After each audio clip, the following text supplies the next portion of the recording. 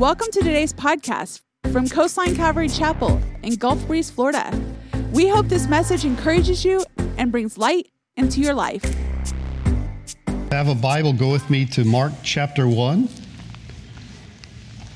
You know, so one of the distinctives of Calvary chapels around the country, around the world, is a verse-by-verse teaching through the scriptures. So right now we're in the Gospel of Mark, and we're teaching verse by verse through this gospel. And I think for today we will finish the chapter, and then next week we'll be in chapter 2. Our last time we see, really, as Mark, I think, is gleaning in his writings from the heart of Peter, we see the first day of Jesus in Galilee. He calls Simon and Andrew, the brothers who are fishermen. He calls James and John, they're also fishermen. And he says, "Follow me. I'll make you fishers of men." And the word men there, it's a generic term for people, really. So he's saying, follow me and I'll make you fishers of people. Not follow me to heaven, although he'll take them there one day. Not come with me and study the law and theology, although he'll teach them all about theology. He'll teach them all about Scripture. Not follow me and I'll make you a great rabbi, but he says, follow me and I'll make you fishers of people. I will give your life a purpose and a passion that it's never had before. Under my authority, his rule, I'll give you a mission, he says. And so he teaches that first day in the synagogue on the Sabbath, and people are astonished at his authority. And they're astonished because a man with a demon speaks up, and Jesus casts out the demon. And we ended our last time here in the Gospel of Mark chapter 1 with these verses. Verse 27, they were all amazed, so that they questioned among themselves, saying, "Who is this? What new doctrine is this? For with authority he commands even the unclean spirits, and they obey him." And immediately his fame spread throughout all the region around the Galilee. So let's pray together. Lord, as we jump back in and open back up this amazing Gospel of Mark, we pray that our hearts would be open to hear your voice, that you would call us to follow you, that you would remind us that we have this mission of fishing for people, and Lord, that you have all authority, and help us, like these early believers, to be amazed by who you are and what you have to say to us. Lord, open your word to our hearts today and help us to open our hearts to your word. We pray in Jesus' name. Amen. Verse 29, now as soon as they had come out of the synagogue, his teaching, the casting out of the demon, they entered the house of Simon and Andrew with James and John. But Simon's wife's mother lay sick with a fever, and they told him about her at once. It's still the Sabbath. In fact, the Jewish day ends at sunset, and the Sabbath will end at sunset. And Simon and Andrew, it tells us here, have a home by the sea in the town of Capernaum. And if you ever go to Israel, you get to go to the city of Capernaum, and there's an excavated synagogue there that most likely, it's confirmed by most scholars that it's the site of the synagogue where Jesus taught and where he cast out the demon, although it's a synagogue that's built over top of the synagogue where Jesus actually was teaching. And then if you look off to your right, if you're facing the synagogue, kind of behind you, there's a church that's built over, which many believe was the house of Simon and Andrew. And it's very close to the synagogue. You can walk there in less than 2 minutes and see this house. And so they leave the synagogue. They go to this home, and Simon is married. It speaks of his wife. His mother-in-law is either living there or visiting, and it tells us that she is sick. Mark says here, as we looked at the scripture, Mark says that Simon's, verse 30, wife lay sick with a fever. In Luke chapter 4, it says she suffered with a high fever. And verse 31 tells us, so he, speaking of Jesus, came, took her by the hand, lifted her up, and immediately the fever left her, and she served them. He lifted her up. It's really actually an Aramaic saying that means he healed her. That's what lifted her up means. Not necessarily that he took her by the hand and lifted her up, but that term means that he healed her. He made her well, or that she was cured. And then it says she served them. An expression of gratitude, a proof, so to speak, of her healing, that she was actually physically capable now of performing tasks and duties. So it's also a great, I think, response to who is forgiven much, loves much. All that Jesus had done for her, she immediately began to serve. So Jesus has left the synagogue, and we might say today, after church. Because the synagogue service was actually kind of it wasn't the temple where the priests were, and it was a time of reading scripture, of fellowshipping together, of responding to God's word. So it'd be like for us, they left church, but ministry doesn't just happen in church. They go to the house of Simon and Andrew. And I would submit to you that it should happen that way for us. We leave home. We don't leave Jesus at church, right? We don't say, well, I fulfilled my obligation, church this week. I was involved. No, we go home to our neighborhoods, to our schools, to where we work. Ministry is not a church thing, and it's not confined to being a pastor. We're all in the ministry. People I could never talk to or have the opportunity to meet, you have opportunity all week long to rub shoulders with at work, at school, at home. It's a great picture, if you will, of taking Jesus into our world. Simon takes Jesus into his world, takes him to his home, takes him to his mother-in-law. Jesus touched the lives of those around us and near us. It's not confined to the synagogue or to church. I'll never forget when my older brother, Yancey, began to witness to me when I was 18 years old. He had gotten saved, and he kept talking to me about Jesus. He gave me a Bible. And so I went to church finally. And I found the Lord. And I remember Yancey and I would go home to my mom's house. He wasn't living there, but I was. And we started talking to my mom and my stepfather about Jesus. And my stepfather was this kind of real stern German guy. His last name was Schluter. He had lots of tools out in his carport. He was always working on stuff. He's very meticulous. And he was a little foreboding to me. And we started telling him about Jesus. And my mom and my stepdad's first response was, yeah. You guys are into something else now. It was long hair and beads and surfing, and now you're into Jesus. And they were a little dubious, to say the least. But there came a time when my mom got saved. And I'll never forget it. We were doing communion like this, and we used to have the trays up here, and people would come up, and I made this statement. I said, communion is really a believer's thing, where you celebrate the death, and the shed blood of Jesus Christ on the cross. And if you're not a believer, you should probably not take it. But if you are a believer, then you should come.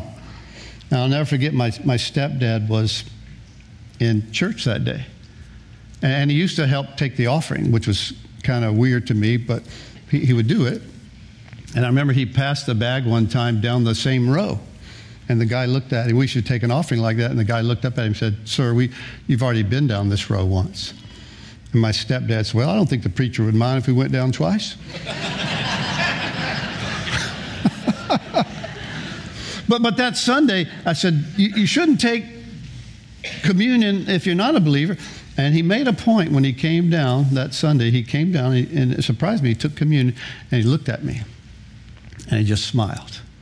And I thought, oh my gosh, that's his way of telling me I'm a believer. We left the church, so to speak, and took Jesus to our home. We took him to the beach. We took him to the surf shops. We took him to Tasty Freeze. You guys remember Tasty Freeze? We took him wherever we could. And people started responding, and I'll never forget the church we were going to over in Pensacola actually gave us a school bus. This is back in the mid-'70s, back when it was like, I don't remember what bridge was there then, but we would fill that bus up over in the parking lot in Gulf Breeze and take it to our church and be full of these young kids with long hair and all this stuff. And I was reading this passage of Scripture, and I thought, look, Simon, he left the synagogue, and he took Jesus to his home. He took him with him. And I think there's something powerful about us seeing this, that we were impacted by Jesus. We know that he's real. We see what he's done in lives, and we take him with us. And it said, the fever left her, and immediately she served them. And at evening, verse 32, when the sun had set, and the reason he writes that is, okay, now Sabbath is over. And the people feel a liberty, a freedom now to move around and do different things. So it says, they brought to him all who were sick and those who were demon-possessed. And the whole city was gathered together at the door of Simon's house. And he healed many who were sick with various diseases. He cast out many demons, and he did not allow the demons to speak because they knew him. There had been the teaching with great authority there in the synagogue in Capernaum. There had been the casting out of a demon there in the synagogue. And there had been the healing of Peter's mother-in-law. And it seems now the word has spread all around Capernaum. It's a small town, no social media. But people were talking about this teacher who was in town and what was happening. And from church to family to home, now to the whole town. And this is a great pattern for you and I. We have a sick and hurting world. And we have a message. And people should be hearing about the Lord, hearing of our healing and our hope.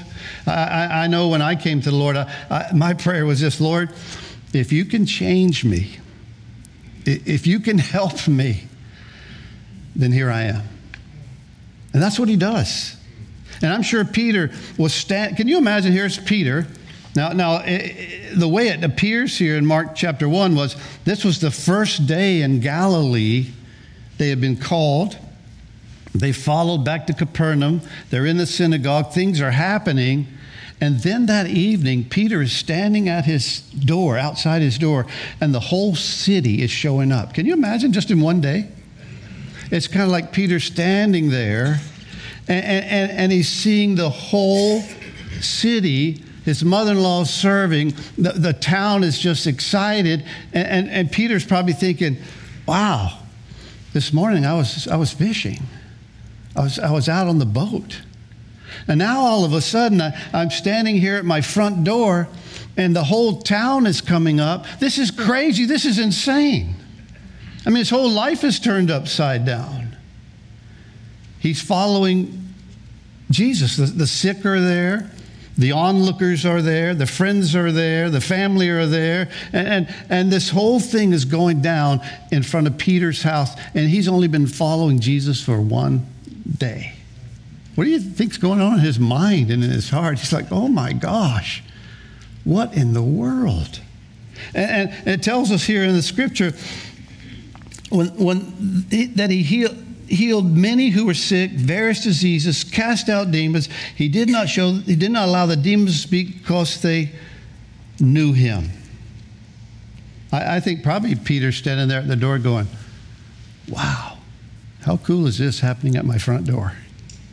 The whole town is here seeing Jesus.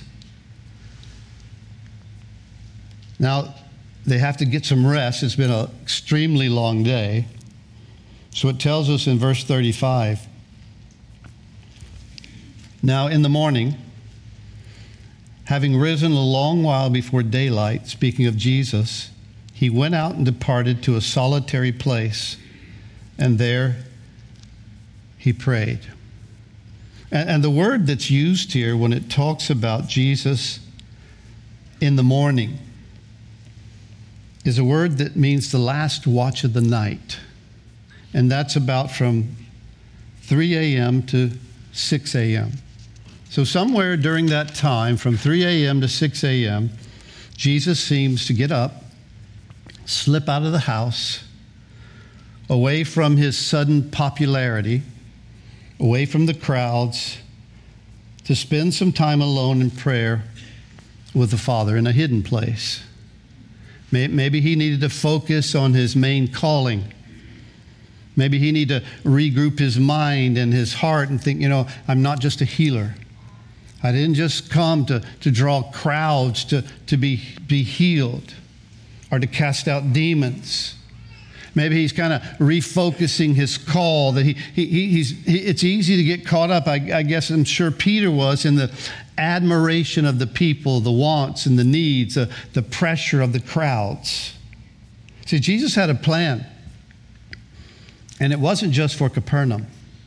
Well, he came to Capernaum, but he's going to go all around Galilee. He's not just wanting to escape crowds either. I mean, let's go back to verse 14, where Jesus gives his real purpose, his real mission. He says, now, after John was put in prison, the Baptist, Jesus came to Galilee, this is verse 14, preaching the gospel of the kingdom of God, the rule, the authority of God, and saying this, the time is now, and the kingdom of God is at hand. Repent and believe in the gospel. This was his primary mission.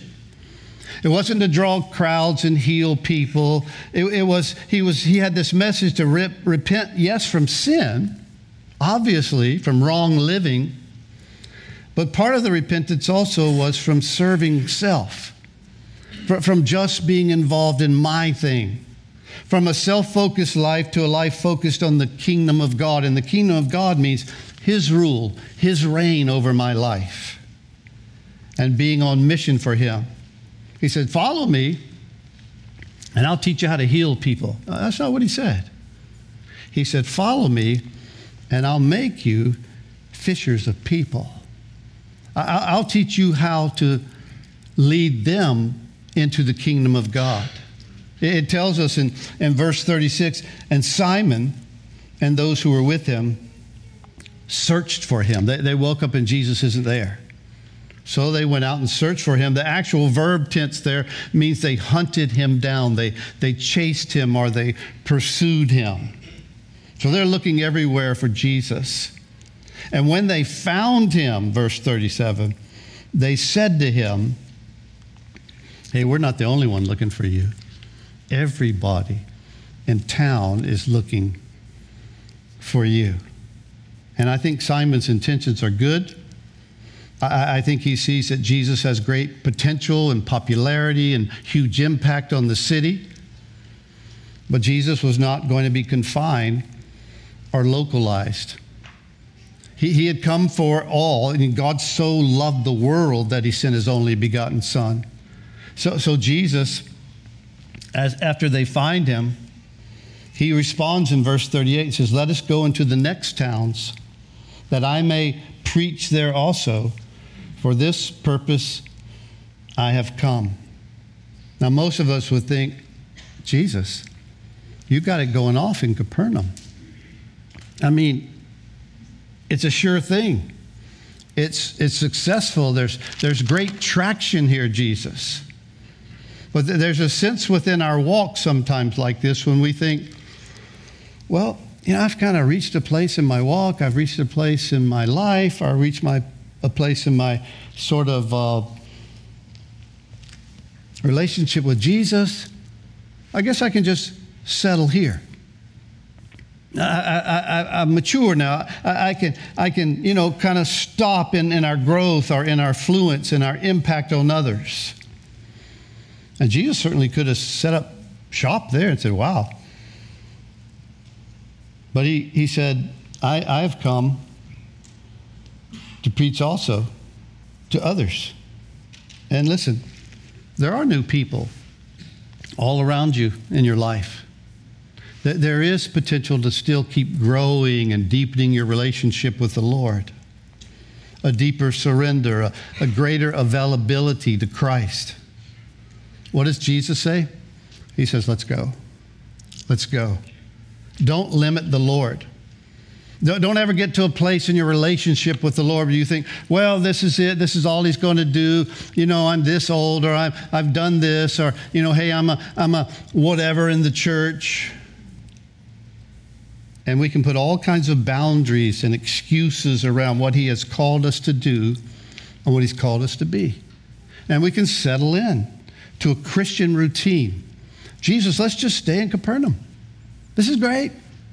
I'll never forget one time, someone called me from Destin and said, hey, we're live streaming your service, and we would love to start a Calvary Chapel here in Destin. Would you guys come help us? I said, well, tell me what's going on. Oh, we've got this storefront. We've got about 15 people, and we're just live streaming the service that you guys do in Gulf Breeze. So I talked to a couple guys on staff and said, well, maybe we should go check it out. And one of the guys told me, he said, we don't have time and we don't have the money.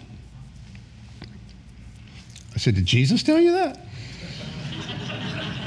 He goes, no, it's just obvious. We're busy. We got this kind of budget. We got this going on. He goes, we really don't have time to go to Destin and get involved in anything down there. I thought, wow. So I snuck out and went down there and talked to these guys. And I thought, well, these guys seem very sincere. They've got a building that's rent-free. They've got about 15, 20 people. They want a Calvary Chapel down there. So I came back, and this guy said, so where you been? So I just went down to Destin. We don't have time for that. I go, well, how do we know that God's not in it? John, we got a church here, and it's growing. And so, well, you don't know for sure. So I started sending staff down there and taking turns preaching, and church started to grow a little bit. And then finally my son Neil was on staff at that time, and I said, Neil, you should go down to Destin. You're the guy. I think you would be the guy that could organize, and Neil's a great administrator and he's a great teacher. I said, you should just go down there and see what the Lord does. And Neil goes, no, I just bought a house. I'm not going down there. I go, really? Okay. I said, well, I'll pray about someone else. And 2 days later, he came to me and says, Dad, I think Cece and I will go. I said, really? He goes, yeah, we'll sell our house. We'll move down to Destin. He said, I'd always wonder what if I didn't do it. So he sold it. He's spent almost 10 years down there, and the church grew. It got established, and now there's another pastor down there. And it would have been very easy to just stay in Capernaum. And sometimes the Lord will speak to you about a friend or a relative or something you should get involved in to continue growing and stretching, instead of just saying, okay, we're staying in Capernaum. A fresh surrender of your heart, your life. Similar thing happened in Navarre. I was going to a birthday party for someone in the church down in Navarre, and someone had shut down the church building down there. And I told my wife, yeah, there's this building down in Navarre at the church. It's sitting there empty, and it's got a for sale sign in it. We're heading down to the birthday party, and Lynn goes, why don't you pull in and look at it? I go, well, I don't know. We don't want to get involved in all that. She goes, John, just look at it. Pulled in. We walked around the church. Lynn looked at me and she said, John, this is a no-brainer. I go, a no-brainer? She goes, look at this building sitting here. You've got so many people coming from Navarre. This would be a great place to plant a church. I said, yeah, but if we planted a church here, we'd lose all our Navarre people. She goes, the Lord can replace them. So we started praying about it. We called the sign, and they said, oh, yeah, it was for sale, but it's going up on auction. I said, it's going up for auction, Lynn. She goes, well, go to the auction. So I talked to the board members. We had a certain amount of money that I was given that we could bid. I went into the auction. There were some pastors I recognized. There was more than just that one property being auctioned off. And I'm sitting there. They finally got to that church in Navarre, and they're auctioning it off. And I raised my hand once. Someone else came up to me and said, the Lord had told us, he prophesied that we would have this building. I go, well, that's cool. You better have a good amount of money. That's all I got to say. Well, anyway, we kept going. Finally, I reached the top of the mount that I was allowed to offer. And there was this older guy in front of me who just kept raising his hand. I thought, who is this guy? Well, needless to say, he got it. And I walked out and thought, wow, that's weird. I thought for sure the Lord was going to open a door there. And so we walked, we left, and continued on. And about 3 months later, I get this phone call, and it's that older guy. He goes, hey, is this John Spencer? I go, yeah, who's this? He goes, I'm the guy that was outbidding you at that auction on that church. He said, I'm the original owner of that building and the land. He said the pastor was there, disqualified himself with some misuse of money, and the bank shut the thing down. He said, so I bought it back. He said, in the deed, it can only be used as a church. He said, I'd like to sell it to you. I go, why me? He goes, oh, I looked you up. I go, you looked me up? He goes, yeah, I know who you are, who your family is. He goes, I've lived here all my life. I'm an ex-banker. I said, well, the price that you paid for it is well beyond what I can do. He said, well, come down and talk to me. I drove down there. We met inside the building. And before I had talked to the board, and I think it was Tony Skaggs who said, offer him this much and tell him that you want to rent to own for 3 years, because if this doesn't work out, we can get out of it. I thought, well, that sounds smarter than what I was going to do. So went down there, had a certain amount. It was the same amount we were going to auction for. And he said, so, are you interested? I walked through. I said, yeah, I think we're interested. I said, but this is the amount. And we'd like for this much to go to rent and this much to go to the purchase of the building. And he looked at me and goes, I'll do that. I thought, wow. He said, not only will I do that, he says, but who are you going to finance it through? I go, I don't know. We have a bank we've worked with. He says, I'll finance it. I go, you'll finance it? He goes, yeah, you don't have to get a loan or anything. He goes, I'll finance it. You pay me this much, and this much will go to rent. This much will go to the purchase of the building. And he reached down his pocket and go, here's the keys. I go, the keys? He goes, yeah, you're going to want to show some people around, aren't you? Oh, yeah, but I don't want the keys. He says, no, get your attorney to draw up the papers. I'll look them over, and here's the keys. Just start showing your people around. And I'm like, okay. And now there's a growing church down there in Navarre. We had a guy on staff here for over 10 years who stepped into that role. And, it would have been easy just to say, oh, no, we don't want to lose those people. It's too much work. And I think sometimes we get that way in our relationship with the Lord. Oh, I don't want to talk to my neighbor. I don't want to get involved in this ministry service. I don't want to do this. I want you to see that here's how it worked with Peter and James and John and Andrew. One day they're fishing. They're doing their normal thing. Next thing you know, they're standing outside of Peter's house that night going, oh, my gosh, what in the world just happened? And now they're looking for Jesus in the morning, thinking, okay, where is he? We got stuff to do here in Capernaum. And Jesus says, no, we're going to move on. You're going to move on? Yeah, I'm going to make you guys fishers of people. Not just here in your own hometown. It's amazing. And I say all that to say this. Don't stop. Don't stop growing. Don't stop dreaming. Don't stop thinking. Don't stop following. The Lord has more to do in your life than you imagine. That's what he does. That's who he is. Follow me, he says. And it tells us, let's go into the next town, verse 38, that I may preach there also, because This is the purpose for which I've come forth. And he was preaching in their synagogues throughout all Galilee and casting out demons. Now, we don't know much about this time. It's just one brief little section. But he was preaching in the synagogues. And thank goodness the synagogues were the place where they would open the word, they'd open the law, and someone would be invited to exegete it. And Jesus, as a traveling rabbi, got to do that. And he also was casting out demons as he traveled all around the Galilee. A great ministry was opening up. The scriptures were being taught. And it says in verse 40, now a leper came to him. In the midst of this, as his fame is kind of spreading, as his involvement is in these different places in the Galilee, imploring him, kneeling down to him and saying to him, if you are willing, you can make me clean. And Jesus, moved with compassion, stretched out his hand and touched him. I'm willing. Be cleansed. And as soon as he had spoken, immediately the leprosy left him and he was cleansed. And he warned him and sent him away at once and said to him, see that you say nothing to anyone, but go to your way, show yourself to the priest and offer for your cleansing those things which Moses commanded as a testimony to them. However, here's what the leper does. He went out and began to proclaim it freely and to spread the matter so that Jesus could no longer openly enter the city, but was outside in the deserted places.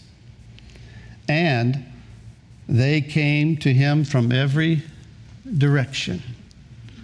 Can't get in the cities because he's mobbed when he goes there. So they start coming to him. Now the law would order the leper, one with a disease, to behave in a certain way. In fact, in Leviticus chapter 13, I'll just throw up some of it says, now the leper on whom the sore is, his clothes shall be torn, his head bare, and he shall cover his mustache and cry, unclean, unclean. He shall be unclean all the days he has the sore. He shall be unclean. He's unclean. You notice a word that keeps getting repeated? Unclean, unclean. And he shall dwell alone. His dwelling shall be outside the camp. Now, today you wouldn't recognize the leper because most jeans are torn and they do have their hair down, but it'd be hard to figure out which one is a leper. But torn clothes, also the hair would have to hang down, put his hand over his mouth. Whenever anyone ever came near, he'd have to call out, unclean. Well, the news apparently of Jesus' journey through Galilee had reached the isolation of the huts and the distance where the lepers lived. And one leper decided that this might be his only hope. His only hope back in the community, his only hope back into society.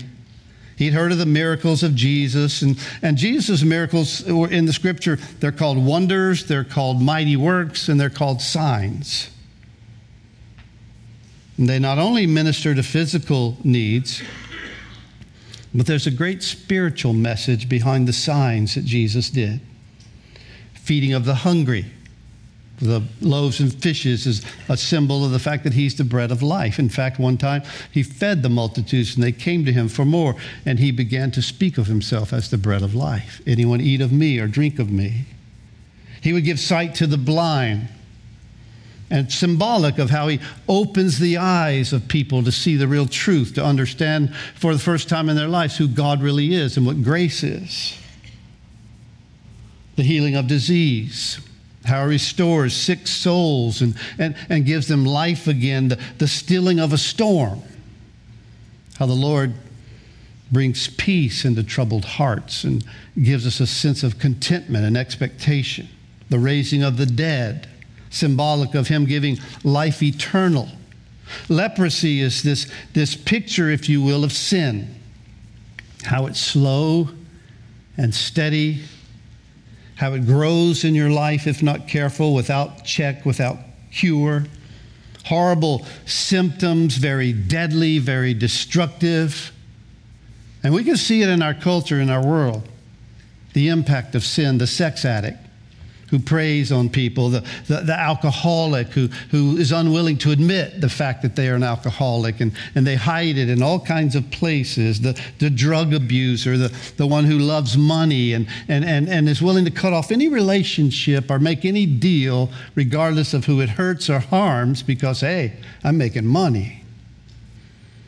Well, the leper kind of seems, if you will, to come out of nowhere.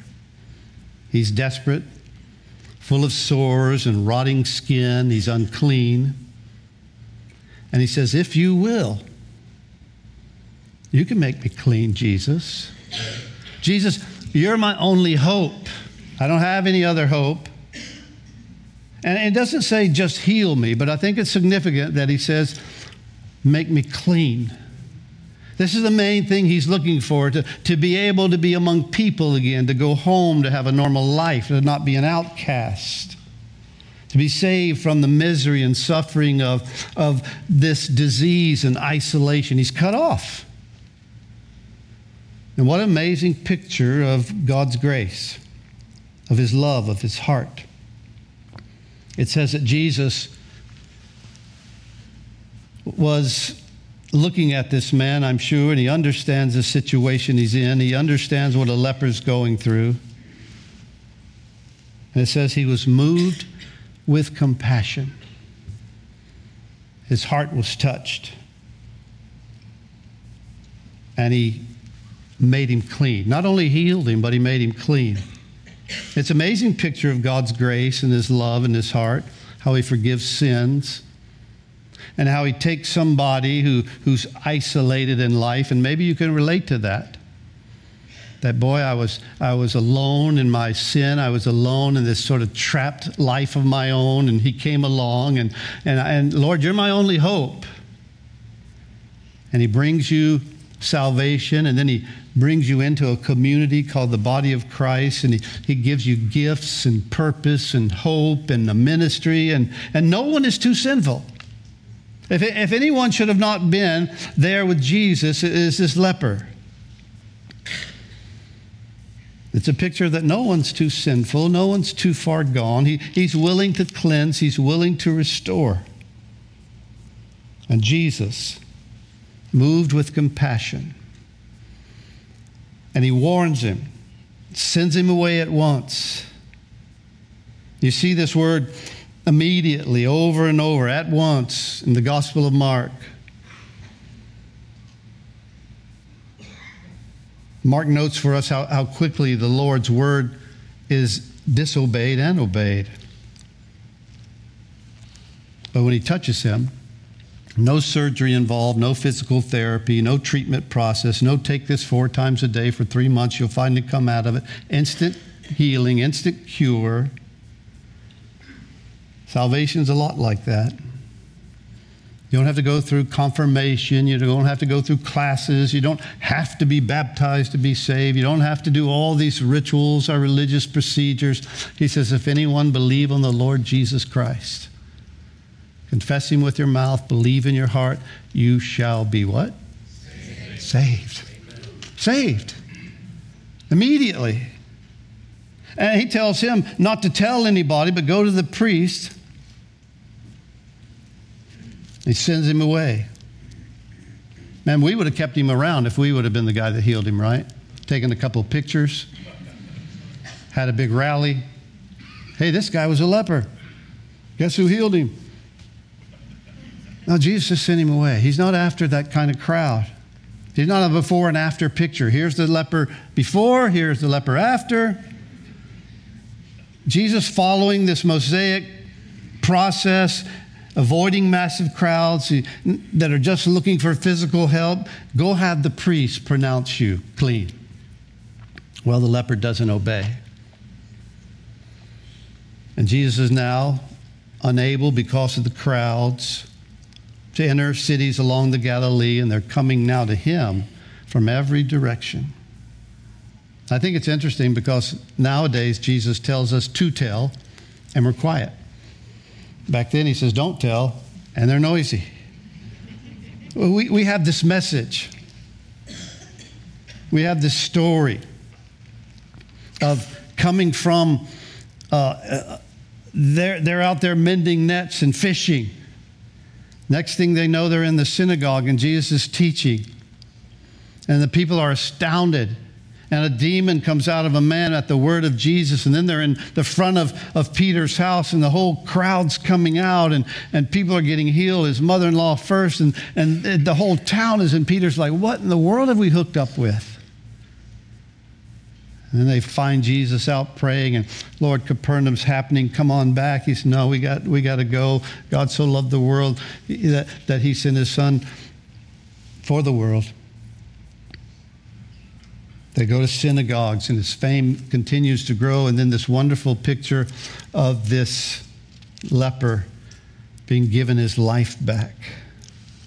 And I would say to you and to me, listen, the kingdom of God is now. Repent and believe in the gospel. Not just turn from your sin, but let him take your life and give it greater purpose and greater meaning. We have a message. We have a story.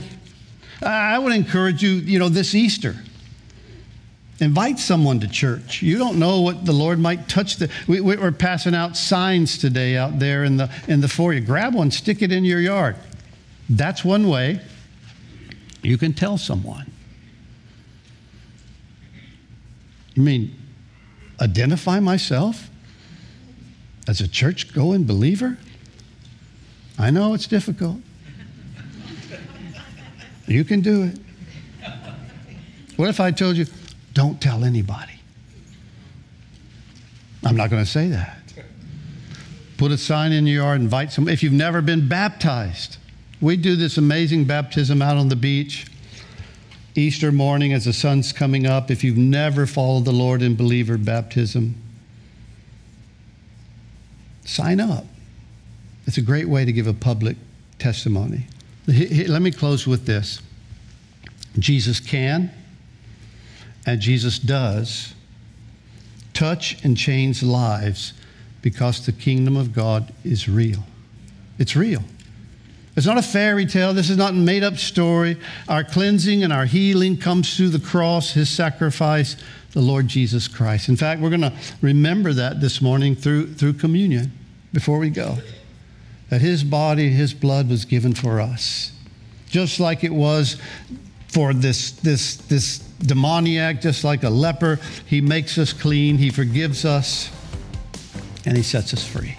We hope you enjoyed today's podcast. Join us again as we dive into the scripture, going verse by verse here at Coastline Calvary Chapel.